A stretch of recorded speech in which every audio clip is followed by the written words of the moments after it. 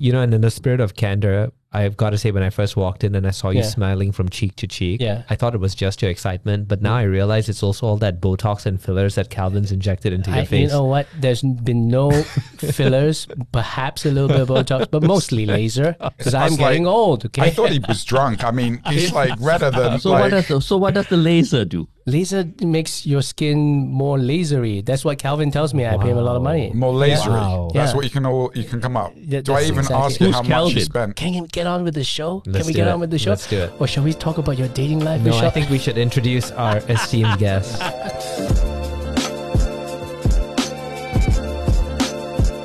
Ladies and gentlemen, welcome to perhaps the most exciting podcast we have ever done on the Unreasonable series, starring none other than Vishal Harnal, a partner at 500 Global, Michael Blakey of Cocoon Capital, myself, Hiengo of Open Space Ventures, and joining us today, special guest star. We managed to capture him in real life, the Right Honorable Koh Boon Hwee. Welcome to the Unreasonable podcast. And I have absolutely no idea when I became Right Honorable. It's about to get a lot worse. He's been very excited about this. This is the most excited I've actually seen Hien ever, I think. And I'll tell you why. And we never really had captured somebody who, in my opinion, has done a lot more than the three of us. And Boon Hwee has actually agreed to do a podcast. And from what I understand, Boon Hwee, this is the first time you're actually doing a podcast. The only reason I agreed to do this was because I had absolutely no idea what a podcast was. I love it. So we'll drag you into the podcast, thing. And the whole aim of the Unreasonable podcast is to be very candid and to make fun of everybody else. All right. For those of you who do not know who Koh Boon Hwee is, he's someone that we really, and I'm going to embarrass you, highly regard in the ecosystem because you are the OG of the investing scene. I remember when I first started many, many years ago, we always hear, oh yes, and this one has been invested by Koh Boon Hwee, and the other one's been invested by Koh Boon Hwee. And we're like, who's this Koh Boon Hwee? How come we never meet him? And how come he's invested in so many startups? Boon Hwee, how many startups do you think you've invested in the decades that you've been doing this? I don't actually count them, but probably a couple of hundred. Can you remember what was the first one that you ever invested in? The first one in Singapore, because there are also investments elsewhere. The first one in Singapore was a little company called Galtech. Galtech? What does Galtech do? They make PC boards. Oh, wow. In 1980s. 1980s. Whoa. Okay, hold that thought, because for the listeners here, this is what I mean by why Hien's excited. Because Boon Hwee has been such a indelible mark in the ecosystem in Singapore, and yet not everybody knows who he is because you've been generally trying to hide. But if someone were to Google you, we would know you as the Roger Federer of corporate Singapore because you've been, get this guys, listen to it, you've been the chairman of Singapore Telecom, DBS, Singapore Airlines, and you're currently the chairman of the Singapore Stock Exchange. So, the rest, I think you can Google, but this is a gentleman that we've managed to capture on the Unreasonable podcast, and boy, are we going to interrogate him for all his wisdoms. And all of those appointments have got nothing to do with venture capital and startup. I guess it shapes your view. One of the things that immediately strikes me is that when we think about VC in Singapore and Southeast Asia, in our minds, that story is always started in 2013, 14, during that era. But that's true. You've been investing since the 80s in technology companies over here, and that is but it's very different. In the 1980s and 1990s, out of 10 investments, 8 or 9 were in Silicon Valley. Wow! It wasn't until the middle of the 2010 onwards that you started investing over here. Yeah, more seriously. So, what was Galtech that you invested in the 80s? They were a PC board manufacturer in Singapore. Yeah. PC board, but then you had all the Taiwanese guys and all these multi-tech, a lot of people. So what did you see in that company? They all came up at approximately the same time, and believe me, these were multi-layered PC boards. The PC board started off with 2 layers, right? Yeah. back and front. Then somebody decided that they could, with the proper interconnects or whatever it is, you could have multiple layers. And at one point in time, the Galtech company in Singapore was one of the few in the world that could do 8 to 10 layers. Okay, so was it that made you say, okay, I'm going to invest in this company, or was it so talk us through why that company was one that you said, okay, I'm going to angel invest. I knew the management. They were growing fairly rapidly. And well, in the old days, if you're an angel investor, $25,000 is a lot of money. That's why you could get started. Because I mean, you're working for HP. They didn't pay that well. So you were still at HP at that point of time. Oh yeah, of course. Yeah. Okay. That's actually how you get started, because HP at that time was an extremely entrepreneurial company. Okay. Everybody was an entrepreneur. We need to within that company. We need to unpack this, because at one point in time, someone told me that HP hired 2/3 of the tech people in Singapore. I mean, HP was a huge force. Oh, a huge employer. Okay, absolutely. And and I used to go back to Silicon Valley every month. This was before Zoom and all that sort of good stuff. Yeah. You go back every month for the staff meeting. You turn around. How would you fly there? Yeah, I was just about to ask before the direct, right? How did you go through London? Hong Kong. No, Hong Kong. Yeah. You went through Honolulu. Love it. Oh, that's a hard life, right there. I wish they had that flight. I mean, we all sort of loved it because. Do a stopover. That's right. You would arrange to hit Honolulu on the way back on a Friday. Which Vishal does, he hits Dubai. Right. Very funny. But those were the times when the planes were 707. Oh my goodness. Wow. So they didn't have the range, which is why you stopped in Honolulu. And then of course when the better planes came along, whoop, Honolulu was gone. It was gone. Well, a real pity. But from that first investment, I remember from my first investment, I made many mistakes and I learned a lot. What were the key learnings that you took away from that investment, which you've kind of even today, or did any? Well, I was very fortunate with that investment because it actually did quite well. Okay. But I would also have to say that, exiting is a really important part of this thing in my view, because obviously things catch up with you, and eventually Galtech got sold and was absorbed by a larger company. In the technology business, the minute you fall behind in technology, you're toast. Yeah. Okay, so that's what you mean by things catch up with you. Yeah. So other people started having 8 layers and 9 layers. Yeah. Okay. So then, how did you tell the management team, hello, you're not like the 8-layer cool, time to sell? Oh, no. The reason is because it went public. So I view my role as an angel investor. Oh, done. Incredible. Yes. Yeah. My role as angel investor is that when there's a liquidity event, you're out. Take it. Because if you think all of a sudden that because you're an angel investor, you also happen to be good at managing public equities, you're dead. See, that's what we wanted to hear. Yeah. Do you hold that philosophy to today? Yes, up to today. Amazing. So I'm completely out of Razor because they went public. Wow. That's interesting. If they have a further ride, and you could be totally wrong, right? Because you could have been a sort of like an angel investor in Google. And Google did a lot better after.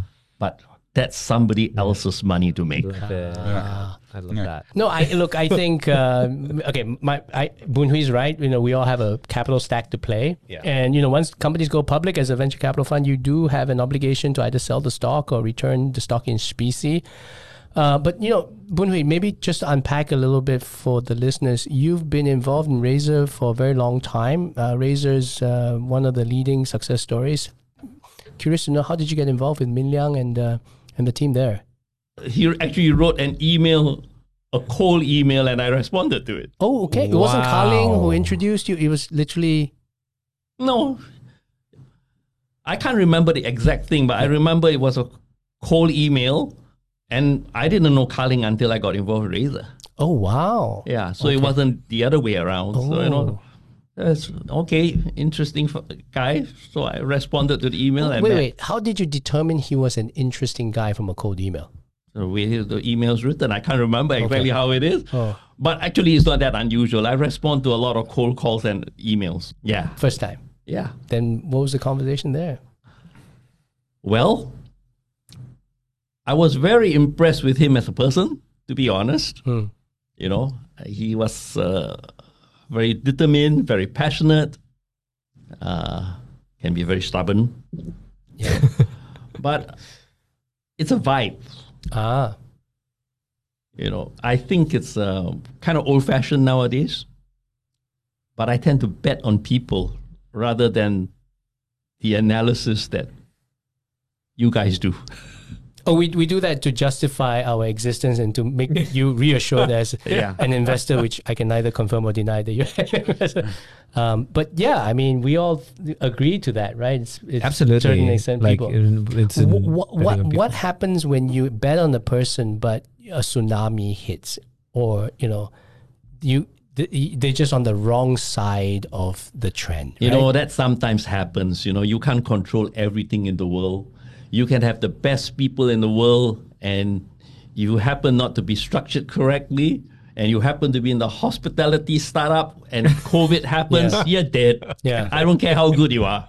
Then what do you say to that entrepreneur? Because that person's gonna come to you and go like, Boon Hwee, how are we gonna do this, right? So Yeah. what do you say to that? Fold and think of something else to do. Wow, just There we go. yeah, your opportunity. Fold that thing. Yeah, Wow, it's dead. wow. I agree. I think like one of the muscles that doesn't exist over here to the degree it exists in the Valley, and you must have seen this as well, is that entrepreneurs are more willing to move on to the next project, and it doesn't exist over here, right? Like I think failure in some ways Do you then- penalized still. If that founder comes back to you and says, "I'm gonna do another thing," do you then back him again or her again? Yeah, very often, Have you done that before? multiple times. Actually, I know the answer because I know of you because who actually have had that experience, right? Yeah. And do you care about what they're building in the next iteration, or are you still betting on them as people and what they're gonna I move do that care to? about what they are building on the next system, but I mean, Okay. if you, generally speaking, if you know the person well enough and he tells you what he's going to do, You feel I they'll have figure it out. absolutely no problem saying, here and there's a damn stupid idea. Then you want to invest in me, lah. Yeah. Yeah. I think so he's there are talking some- specifically No, about because you. it's I'm Sometimes just going the to ideas- I'm going to send you back so that you think of a better thing to do. You see, what is the role of a chairman, and what is a good chairman, or what do you aim to do to try to be a good chairman in a public company? Okay. The most important job of a board in a public company, very frankly, is appointing the right CEO. Okay. So, in a sense, sometimes you only have to make the right decision once every 5 to 10 years. But it's the most But important if you decision. make that decision wrong, Wow. you're going to be very, very busy. Okay. I mean, you've been the chairman of the most iconic companies in Singapore, Singapore Airlines, DBS, among many others. What do you think makes you great at being a chairman? Now, What do first you of all, I don't know that anybody's great at being a chairman, but I'll tell you what I try to do. All right. Okay. I think this, where you can, you want to select board members who are committed, who are willing to speak their minds. The last thing you need if you're trying to run a successful company is everybody who agrees with you, right? Yes. But at the same time, you want them to have the skill to be able to do that in a collegiate fashion. Now that's harder to find than you think. Collegiate fashion. Yes. Yeah. Yeah. Okay. The second thing you want to do is you want to make sure that you can challenge management without making them feel that you're on the opposite side. In other words, they must feel that you're on the same side as they are, yet Challenge them. challenge them. How do you do that? How do you do that? I think it's a skill that you develop with time. What's the linguistics behind that? The linguistics behind that is it's actually stems partly from the culture that you try to build in an organization. when you're talking to people like yourself, the VC business, it's all very financial. Yeah. But the truth of the matter is that a real competitive advantage of companies in the long run, a fair amount of it rests with the culture in which the organization is built. Every company in the world, for example, tells you that customer service is number one. 99% of them don't mean it. You know that. Yeah. You deal with banks. Yeah. They have some of the poorest customer service scores. It's true. You still do it because it's an utility you can't do without. Yeah. Yeah. But they will always say that they are Matters focused to on them. customer Yeah. service. It can't be carried out. What do you feel is the most challenging situation you've ever had to oversee as a chairman, without naming like names or anything of the okay. sort? A situation. We should name it, right? I mean, Let's not put him in the spot.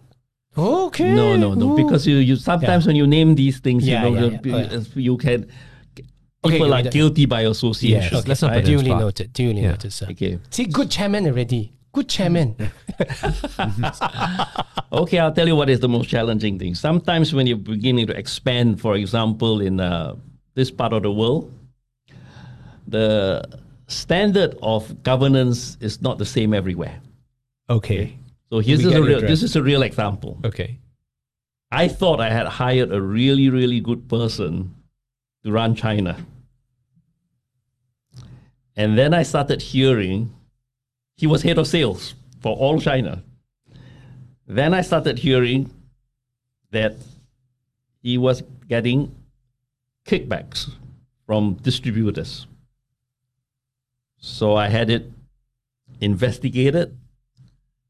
And the company, at that time, the company was a startup, essentially. It's just about getting to revenue break, what we would call cash flow break even. And he was responsible for 40% of the company's revenues. My God. So I fired him and I explained to the whole organization why I had to do that. It took me another 18 months to get back to the same revenue level. Then why fire him? Was it a matter of principle? It's a matter of Or principle. Was it a matter of risk mitigation? Because some people are very pragmatic about No, it, right? I will Wow. not be pragmatic about something like this. See? You know what? Next It's time. just the wrong thing to Yeah, that's communicate. true. Yeah.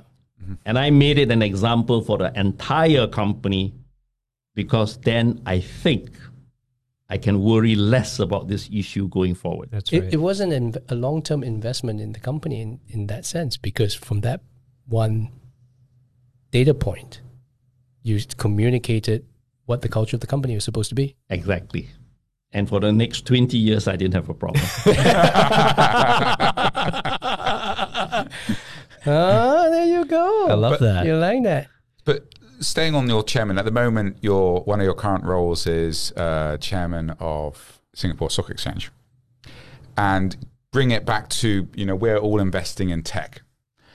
But, Hian and Visuals, like portfolio companies, are deciding to go to other markets to float. What do you think Singapore can do to persuade the tech companies, the high growth companies, to actually stay here, list in Singapore on your exchange? Now, first of all, I'm going to answer your question in two parts, right? Yeah. Hien and Vishal, they're short term. They only want maximum value at the IPO because then they're out. Well, It's maybe true, as not. per your advice, which is we're not public markets people. Yeah. I know. We gotta cash out. So your interest at that juncture is not aligned with the company because the company would like to exist and continue to grow. When you list on a foreign exchange, this is my view, after a while, after that initial flurry, perhaps the first year or so, unless that happens also to be your market and you're known, it is a steady decline to, unless it is really unique. How do you continue to capture their attention when the people who are on the investment side have never experienced your product or your service or whatever the heck it is? Good point. Yeah. Okay. Yeah. So That's part one, Part Michael. one. I know. so the second part of the question is, so are we going to be able to combat the what you call the need for the VC to maximize their exit prices? We can't combat that. But what we are hoping to be able to do is that for the companies that are better known in this part of the world, to make the exchange a more sustainable long-term growth platform for these companies after that event. Do you think one of the issues is with the depth of the capital markets under SGX, and how do we absolutely attract that capital to come in? That's a problem for the CEO you are going to appoint. I'm sure my colleagues are already working on that. I mean, Boon Hwee, one of the reasons why I became a venture capitalist and an entrepreneur for that matter was, as a Singaporean, I always wish that we were much more entrepreneurial, right? Yeah. And, I feel like this is my way of changing Singapore society. What do you think is, do you think the new generation, do you worry that the new generation is going to be very similar to the older generation? Because I don't feel like they have the same risk profile, right? Singapore's not like what Singapore was in the 70s. Let's be honest, it's not necessarily unique to Singapore. I mean, this happens to all organizations. Sometimes, when organizations become wildly successful, one of the most dangerous things that happen, in my view, is that they become more interested in protecting what they've already done, and therefore become a lot more risk averse going forward. Yeah. Not taking a risk when you are successful is the biggest risk Correct. that an organization can take. Totally agree. Right. And that's why we exist as venture capitalists, because at the end of the day, we almost are the people who sometimes can be seen like the outsourced risk perspective, right? The big company will I know that you like to believe that. I'm a venture capitalist too. We seed the companies, but we don't have the stamina to build a company over 20, 30, 50 years. No, what I'm saying is that we build it for like 3 to 5 years, and then these risk-averse public companies, and by the way, they're risk-averse because of the shareholder pressure, then buy the product. And so, you look at Oracle, right? They won't necessarily start up a new SaaS company or whatever. They'll just look at all the companies that are in that space, hopefully pick the most mature one, and then buy that and then leverage the distribution. So that's their way of avoiding this lack of innovation, and they just become big distribution machines. And that's a legitimate business model. Oh, I don't disagree with that. Okay, but that doesn't necessarily mean that that kind of a formula can succeed ad infinitum. In fact, you see that a lot of that now in the pharmaceutical industries, right? The big farmers have great distribution. Yeah, they just buy. So they just buy all the startups. Most VCs are risk averse. Yes. They do not. No. Yeah. Yes. I don't know how many times I've talked that. You haven't got revenue, or can you come back in 6 or 9 months when you've developed a little bit more? I mean, it's VCs. If you look in the market, and everybody's moved upstream. Yeah. It's one of my biggest bugbears, especially in Southeast Asia, is all the funds are going later and later stage on the whole, and there's not as many early stage funds. You've got Visual, you've still got we have both sides of the equation, but most funds, even if they say they're doing both sides of the equation, fundamentally they're saying they're doing seed just to give voice to it, but not actually actively investing. And it's because they're becoming more risk averse. The obvious wins are no longer there. Well, I'd love your view on this, Boon Hwee, because I'm actually very happy if that's happening. Because the last thing I want to do is to have people compete with me for seed and angel investments. True. We think about it the same way. Like we were discussing this on the last pod, where there's this sort of like meme that was going around, and it's true, which is like hard times leads to strong leaders, or people. Strong people build great countries, companies. great countries, companies lead to weaker people because you're comfortable, which then lead to hard times. And so I think it's like part of it is also cyclical, right? Like, so you have an entire bull run that's taken place in 10 years. People drift to where the capital is more abundant and easy because it's easier to deploy. You get more fees from it as well if you're managing larger amounts of capital. Weeds away people from the earlier stages. And now I think the cycle is just going to repeat itself, right? And it's just going to probably go back down, and newer seed and early stage funds are just going to come about because people can't raise that much capital anymore. And I think that's the reason why periodically a reset is really important. Have you seen what happened during the last reset in your experience? Because you were invested not just in the Singapore markets, but you invested in Silicon Valley and obviously through market cycles. So you've seen this time and time again. And so when you look at what's happening now and you see what's happening not well in Southeast Asia and Singapore, but also in the broader, in the other countries in which you're investing, what are you thinking as an investor and seeing this having played out? Well, I think, no two episodes are ever exactly the same. Okay. I would say that, this sounds terrible, but I think if I have to choose, serendipity is always my first choice. Yeah. Everybody is going to tell you how smart they are. Yes. But I'd rather be lucky. Yes. So the truth of the matter is that, my first experience starting in the 1980s, my first experience with this bull run was in that whole episode that led up to 2000. Remember? Yeah. Our .com The crisis. long one. It didn't feel right to me. The bull run? Yeah, it didn't feel right. It got to the point where the numbers to me didn't make any sense. But so I was quite fortunate because I managed to exit a fair amount of stuff in 2000. Then I didn't do anything because I'm an individual, right? I don't have a fun life. Yes. So then I didn't do anything for the next 3 to 4 years. What gave you the idea, or was it instinct that drove you to say, time to this sell. may be time to sell? It Because is people don't instinct. have that discipline, I feel like. No, it Most is. people It don't- is an instinct because I can't reduce it to numbers for you. I mean, you can to a certain extent, right? When things are When the trading, multiples start when to... things get are crazy. trading at multiples of eyeballs, doesn't necessarily always feel right, right? Or I can still remember. Or when the taxi driver tells you the stock tip, then you go, yeah, okay. When people say you should raise money now because it's free. That's what I heard like 2006, 2007. They're like, just raise, it's pretty much free. You don't have to, it's like, I'm like, okay. Yeah. How do you then, I mean, this was in your context as an individual investor, you have complete control over your capital that you're deploying to these companies, and you can drive and make decisions on instinct. So now that you're running and part of a venture capital firm, you're the chairman of Altara Ventures, it's institutionalized in many ways.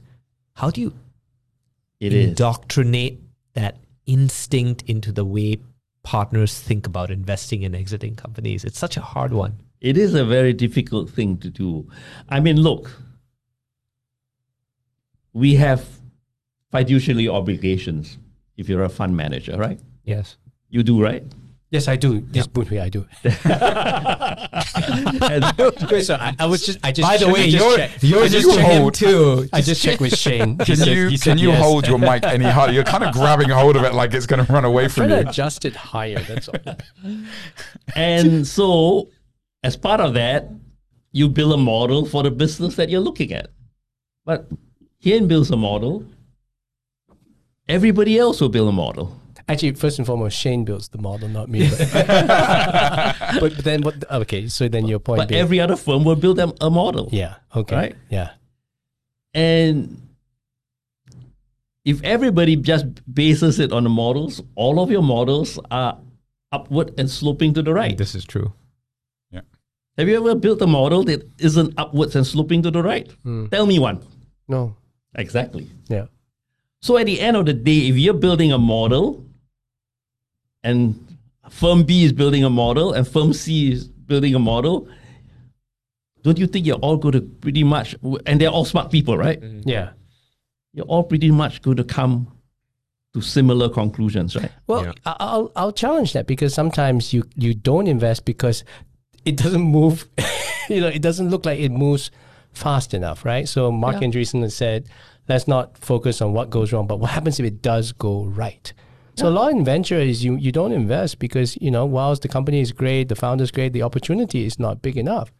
Now, whether it actually moves to the right and in that level of aggression, that's up to God and venture capital. But if it doesn't even have a fighting chance, You're making then the don't. point I'm about to make, which is that all of these models will lead you to what I call similar conclusions. Yes.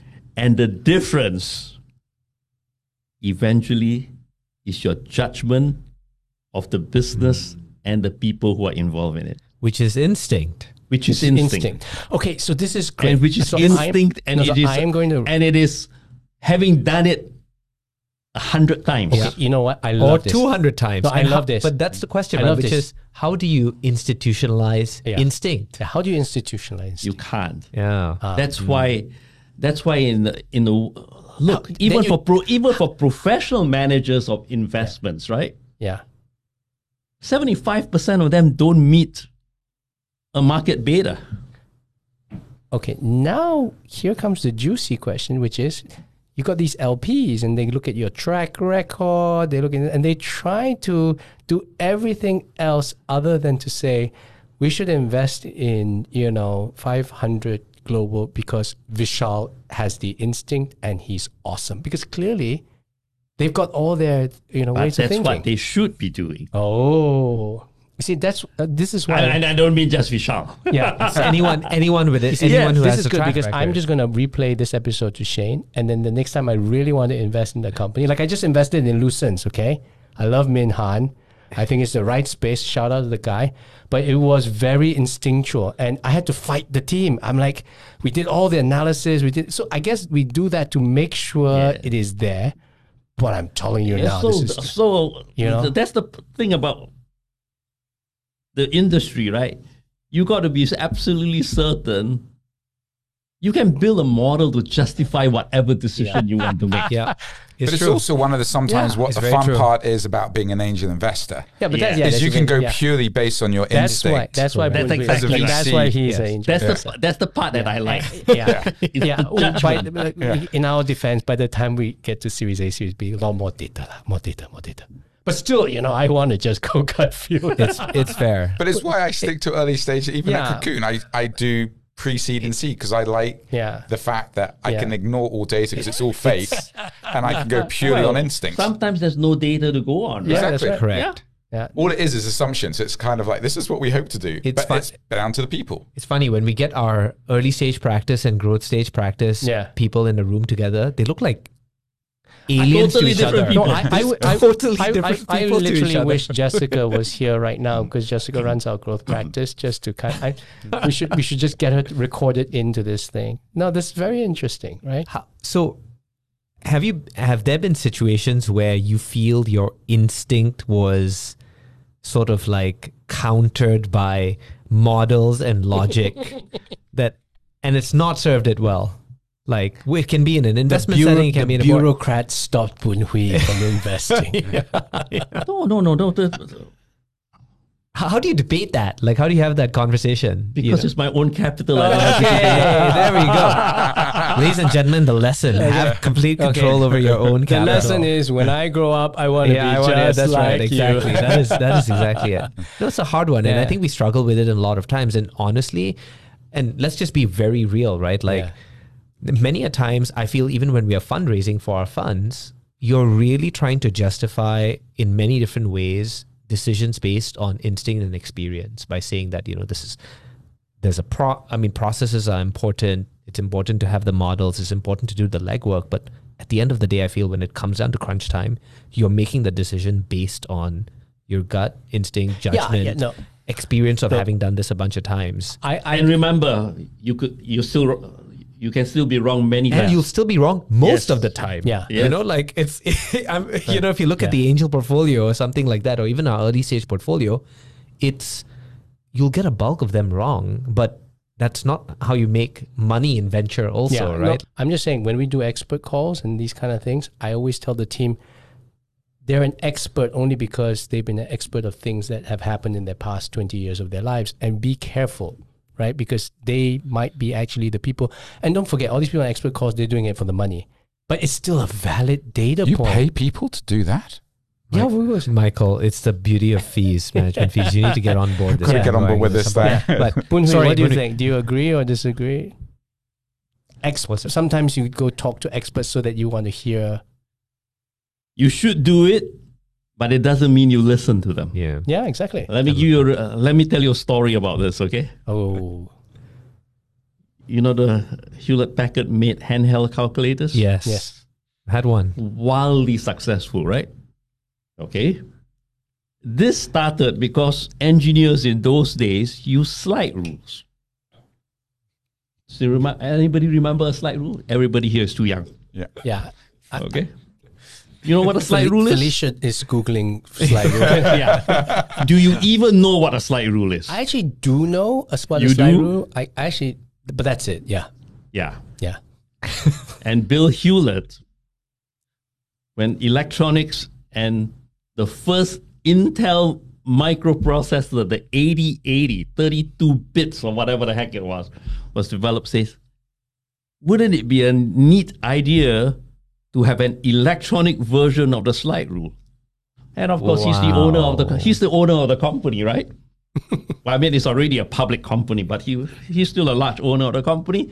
And when Bill says that, engineers go off and go to work on this thing, right? So they go to work on this thing, and the first HP calculator that came out was the HP 65. Yeah, that's a slide rule. And I have a mint version of one of the best slide rules. One day I'm going to auction it. So they built one. That kept Bill pretty happy.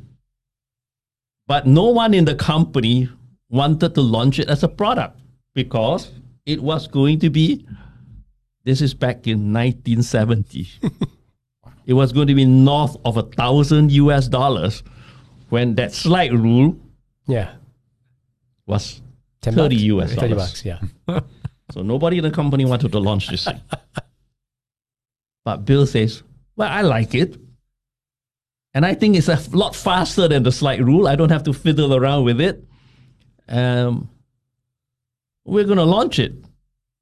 Nobody in the company wanted responsibility for this. So what do? They hired an expert. I can probably I can probably tell you the name of the consulting company because you will all recognize it. So I probably should protect the guilty. So the consulting company goes out and does all of their work. And this isn't a consulting company like the ones that you might be thinking of. This is what I call a scientific consulting company. Wow. Okay. Went out, did a great report. The total worldwide addressable market for this product is 12,000 units. That's it. That's it. Wow. Total worldwide demand for this product is 12,000 units. Okay. So then what happened? Goes back to Bill, this is the reason we can't do this. Okay.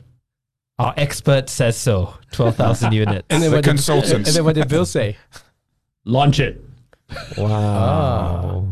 And then what happened? Well, The rest is history. the rest is history. You know, And the this- reason I know this was because I was responsible for building those calculators here in Singapore. Oh. So I'm Bit just of Singapore history. Huh? Bit of I'm Singapore gonna- history. I'm Part of gonna Singapore's quote history. that anytime Shane disagrees with my gut decision that I do with no data. Now is that the only Yeah. example of what I call a technical consultant being totally wrong?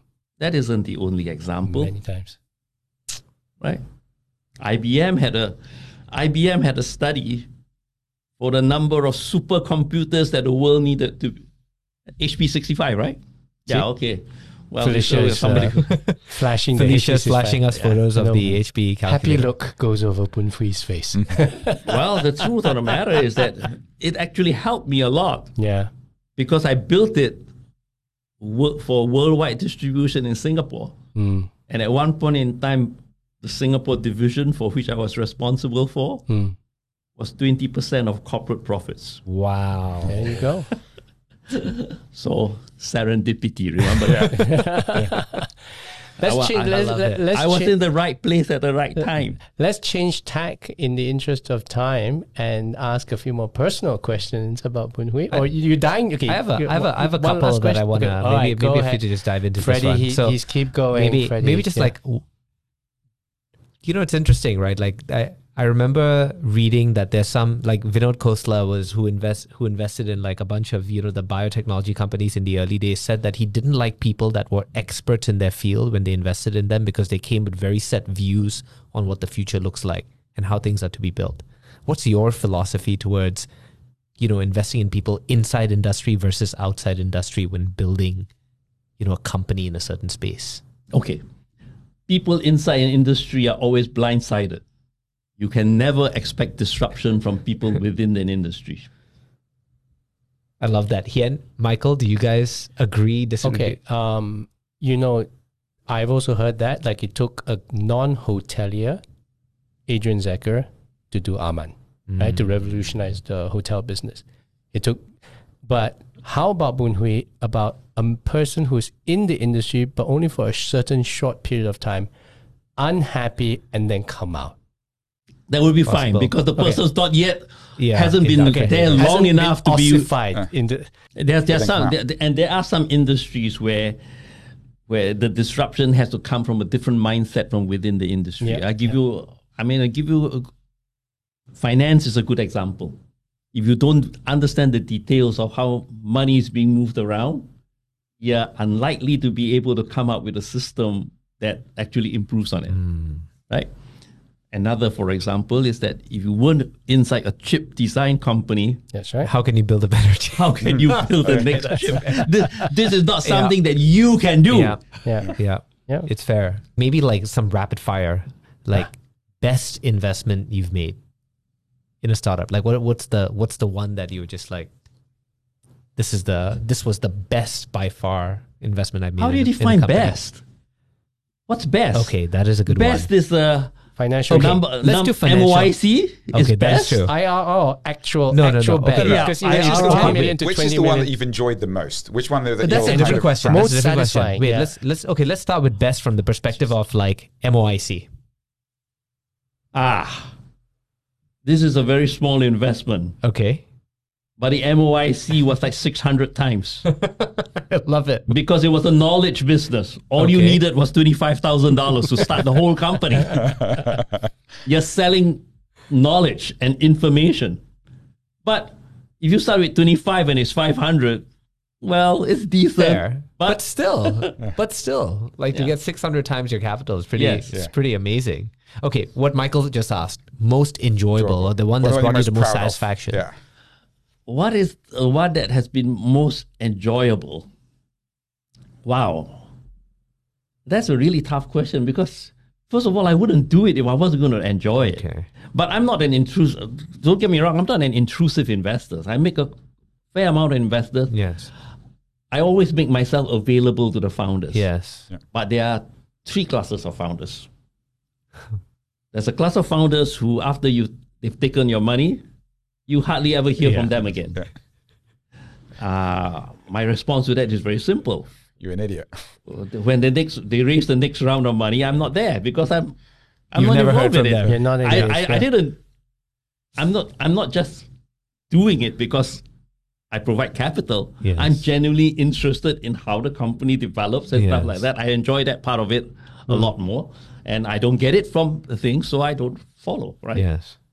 Then there's another group of founders, which on the extreme end, they would like a call every week. And I'm fine with that. Okay? I'm actually fine with it, believe it or not. Wow. Yeah. And there's some will be once a month and some will be once a quarter. Yeah. But you're engaged. Yes. Yeah. And there will be others who, before they make a major move, They'll call will you. say, can I have a couple of hours? Oh, this is really serious. Right. A couple of hours is real time. It's not a 10-minute phone call, right? Yeah. That's very costly. So, Yeah. but I would do it. Yeah. Existential moments of the company. Yeah. You see, so when you spread all of that out, then I would say that, the truly engaged, the ones that you're truly engaged in is usually 25, 30%. I think for the bulk of it, it's all right. You know, they do their monthly reports, they do their quarterly reports, whatever it is. Then there's about 15 or 20% that you never hear of until they want to raise the next round of money or until they get into trouble. Yeah. So, you know, one of the corollaries of what just happened is we talked a lot on the previous episodes about, you should raise money from angel investors, et cetera, et cetera. But people don't realize this is one of the reasons why angel investors do what they do. They want to stay engaged, right? Exactly. And you're just great, you know. I think this would be something Because if very you're useful. not engaged, what's the point of What's the point of your angel investment? You might as well It's true. put it in a REIT, right? Well, okay, you're Boon Hwee. There are also angel investors who are, you know, maybe part-time people and they want to just glorify it or they think it's easy. And those people may be destructive to the entrepreneur, give bad advice, etc., etc. That's also not a very good angel investor, which is why we always say try and find really good angel investors. They make a whole difference, right? Yeah. Maybe one last one, which is, what's the one that got away that sticks with you? Nice. You know, I'm not the kind of person who looks backwards. Okay. So I find that a little bit hard to answer, the question hard to answer. Oh, I can tell you that. I can tell you that. Carol. Oh. Okay, so why did he pass at the time you met the founders? I didn't. After the meeting, for whatever it is, he never made it ask. Oh. And I'm not Fair. the kind of Yeah. I've already told you I'm not an intrusive investor. Yes, that's right. Yeah. So I make the investment That's and I right. leave it to the founder to decide how he wants to engage. Yeah. And my attitude towards this is that I've made that decision. I'm not going to call the person every month or every quarter to ask how things are going. I won't do that. Okay. Yeah. Shall we shift gears? Yeah, but- Just one quick question. Have you? This is gonna be All right. Okay. No, Sorry. we can keep going. We can keep going. It Just could be one- a 2-hour blockbuster. So one It's going to question. cut down into one. Have you ever been tempted to become a founder yourself? He does. I He am- did start a VC fund. He did start Credence. No. and then- I don't quite know how to answer that question because I think I have. I have a precision engineering company Yeah. called Sunningdale Yeah. Yes. that was started 30 plus years ago. Okay. Yeah. Okay. And it started with nothing. It literally started with nothing. Okay. There Did you not know go. that. I did not know that. Yeah. That was on Wikipedia. It was. That It he was on founded. Wikipedia, It but in your wasn't. defense, he didn't. It wasn't really clear that Boon Hwee started Wait, it. what, right? what happened to the company? It's still going. Oh, still, What are you okay. talking Oh, about? It's still- wow. it's still- Oh, it's yeah, still of going. course. Yeah. Okay. My Are you how involved? my are you fantastic you're a investor in shareholder now? Simplistic? Remember they Oh, went yes, to that's like right. you know we a lot of customers. Yeah. How involved am I? Yes. Well, once every 2 weeks, I sit down with the management team. Every single month, I attend the business development meetings. That is pretty involved. Okay. Okay, Every all right. month, I attend the operations meeting. For 30 years. You know, we never really talked about this story, which is like what motivated you and prompted you to start Sunningdale? Like, what is it that I you saw at the didn't time? know. I did quite well in Hewlett Packard, Yes. but I couldn't answer this question when I looked at myself in the mirror. Am I successful because I carry a card that says Hewlett Packard? Or could I be successful if I wasn't carrying a card that anyone recognized? So I decided to start something. That's fantastic. That is That's very cool. incredible. Yeah. What and the space that Sunningdale was in is precision manufacturing, Precision plastics solutions. precision plastic solution. What got you thinking about that space? Because it's one of those things, I'll be honest, I was looking for something that wouldn't be a fad, Okay. okay? Where I was looking for something that was sustainable, yet would allow me to have an a competitive advantage if I was good at it. So I'll give you another, what I mean by that, right? For example, everybody has to eat. Yes. So the food industry is highly sustainable. Right? But it's very hard to build a competitive advantage That's right. unless you're willing to spend millions and millions of dollars building a brand, That's right. which is why brand equity in these kinds of businesses are really important. Yeah. Well, I'm an engineer. I'm not a marketer. I know nothing about how you build a brand. But in precision engineering, I know that if my engineering abilities is better than somebody else, I can always sustain that edge. And it's a business that doesn't go away. You can build this product or that product, you're going to require plastic parts Yes. of one form or the other. And if I can do that better than the next guy, that's not going to go away. And it's measurable. You can measure And the... you can measurable. It's Well, okay, absolutely measurable. But there are people in China, Korea, Oh, Japan. yes. They will eat you alive. You know, Yeah, you're absolutely right here. And there was a time, it's a good thing that the China had a one-child policy, because now none of the children, all of the children, precision engineers all of the children want to be in stars. finance. They want to work for banks or investment banks or venture capital fund. They're no longer competing with us. But there was a period for 10 years when it was really tough. But and this is a real story. I had a lot of customers who came to me, American customers, European customers who came to me and says, "You're charging me what? I can get this done. Here, look, I got this quote from this Chinese company for 30% less. You want my business? You got to match it." And these are really, really big companies. And Sunningdale's, actually in the business that we are in, on a global basis, we are quite large, considered quite large.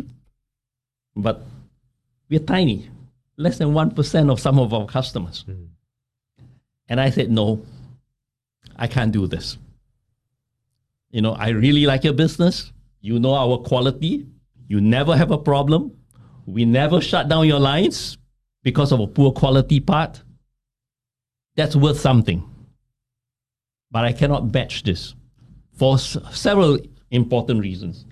Number one, I pay all Chinese social security taxes as required.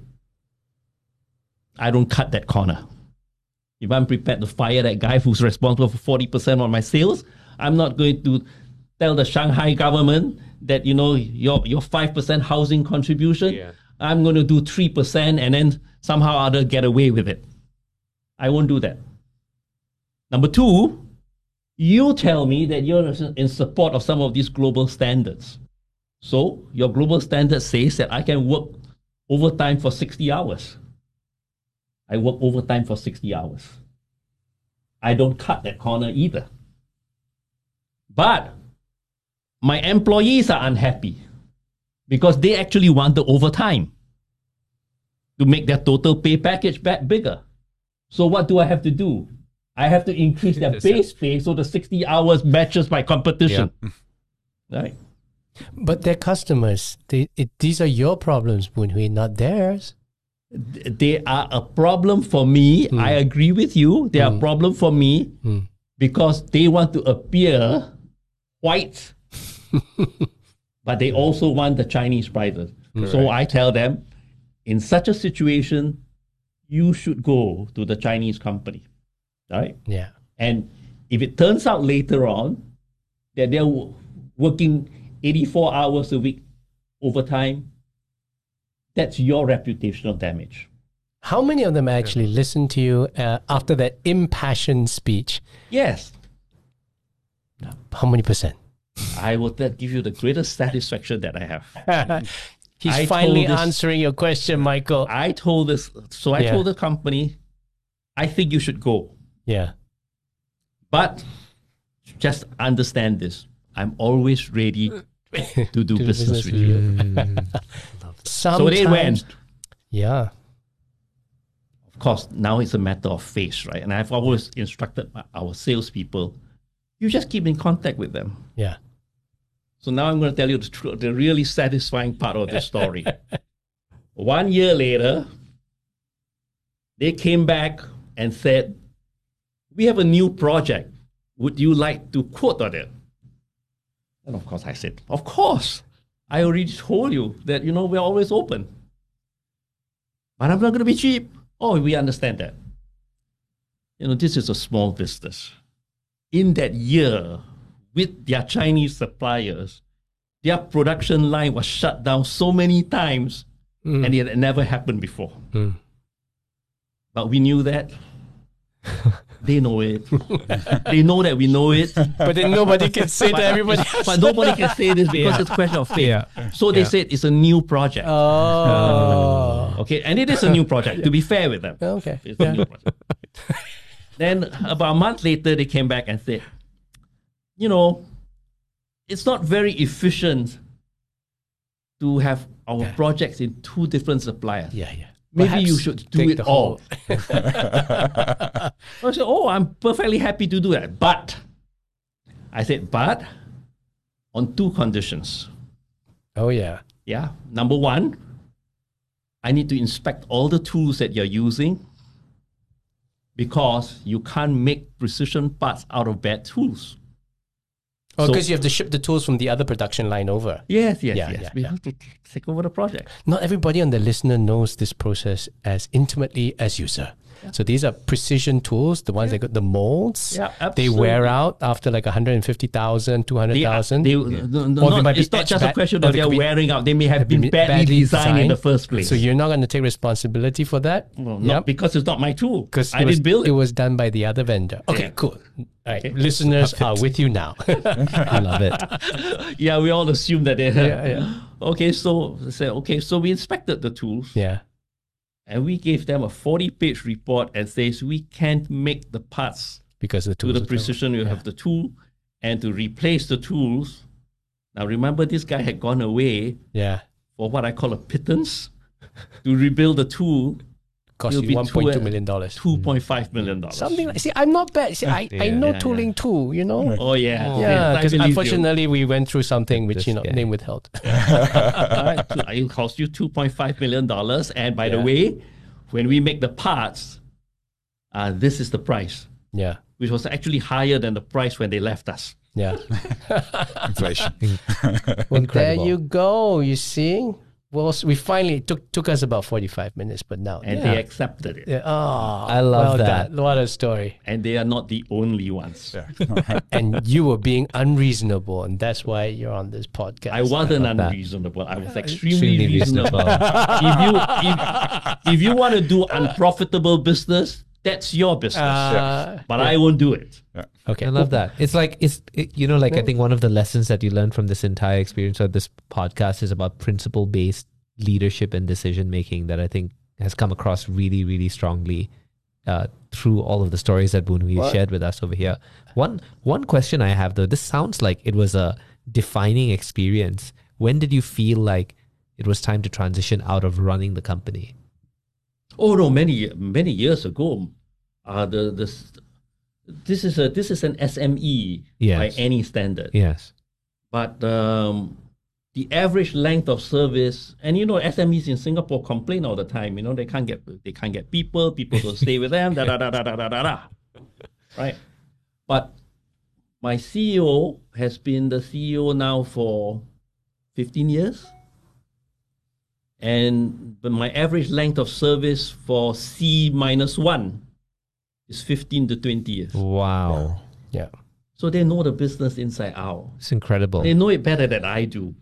Did you feel like once you satisfied these orders, built the company, you had proven that thing that you wanted to prove to yourself, that you didn't need the HP card, and then after that you're like, now on to the next chapter?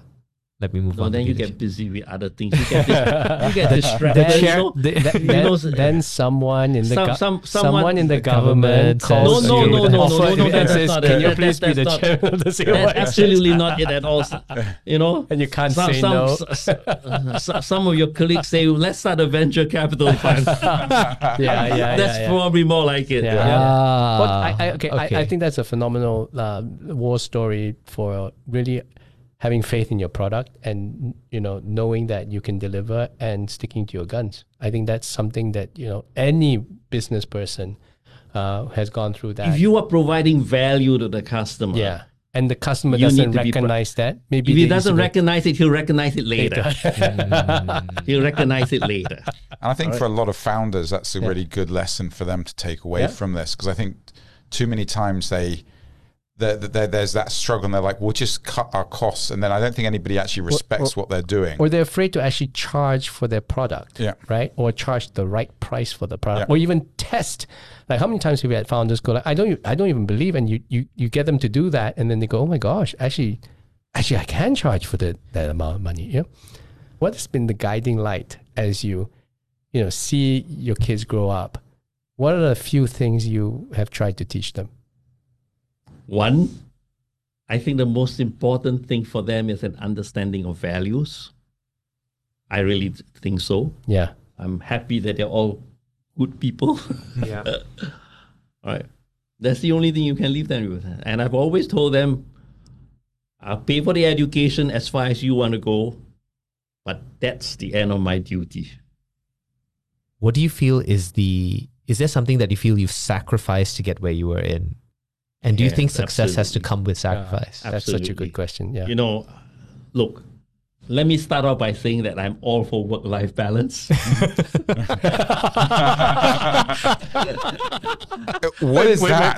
Sorry, I don't know what that is. But I will have to tell you that I had absolutely no balance. Yeah. Wow.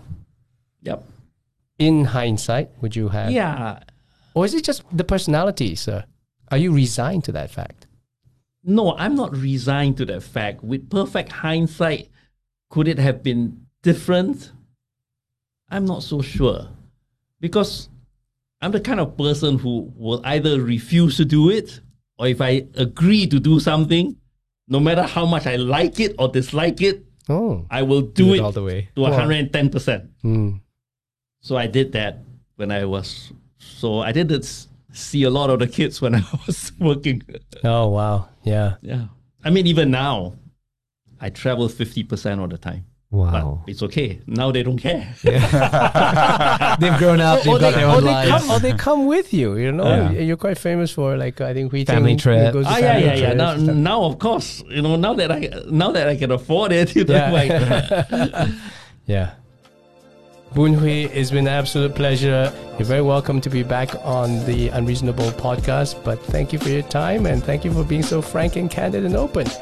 And for the rest of you listeners, we'll try and capture somebody as funny, wise, and illustrious as the Right Honourable Koh Boon Hwee. Good night, everybody.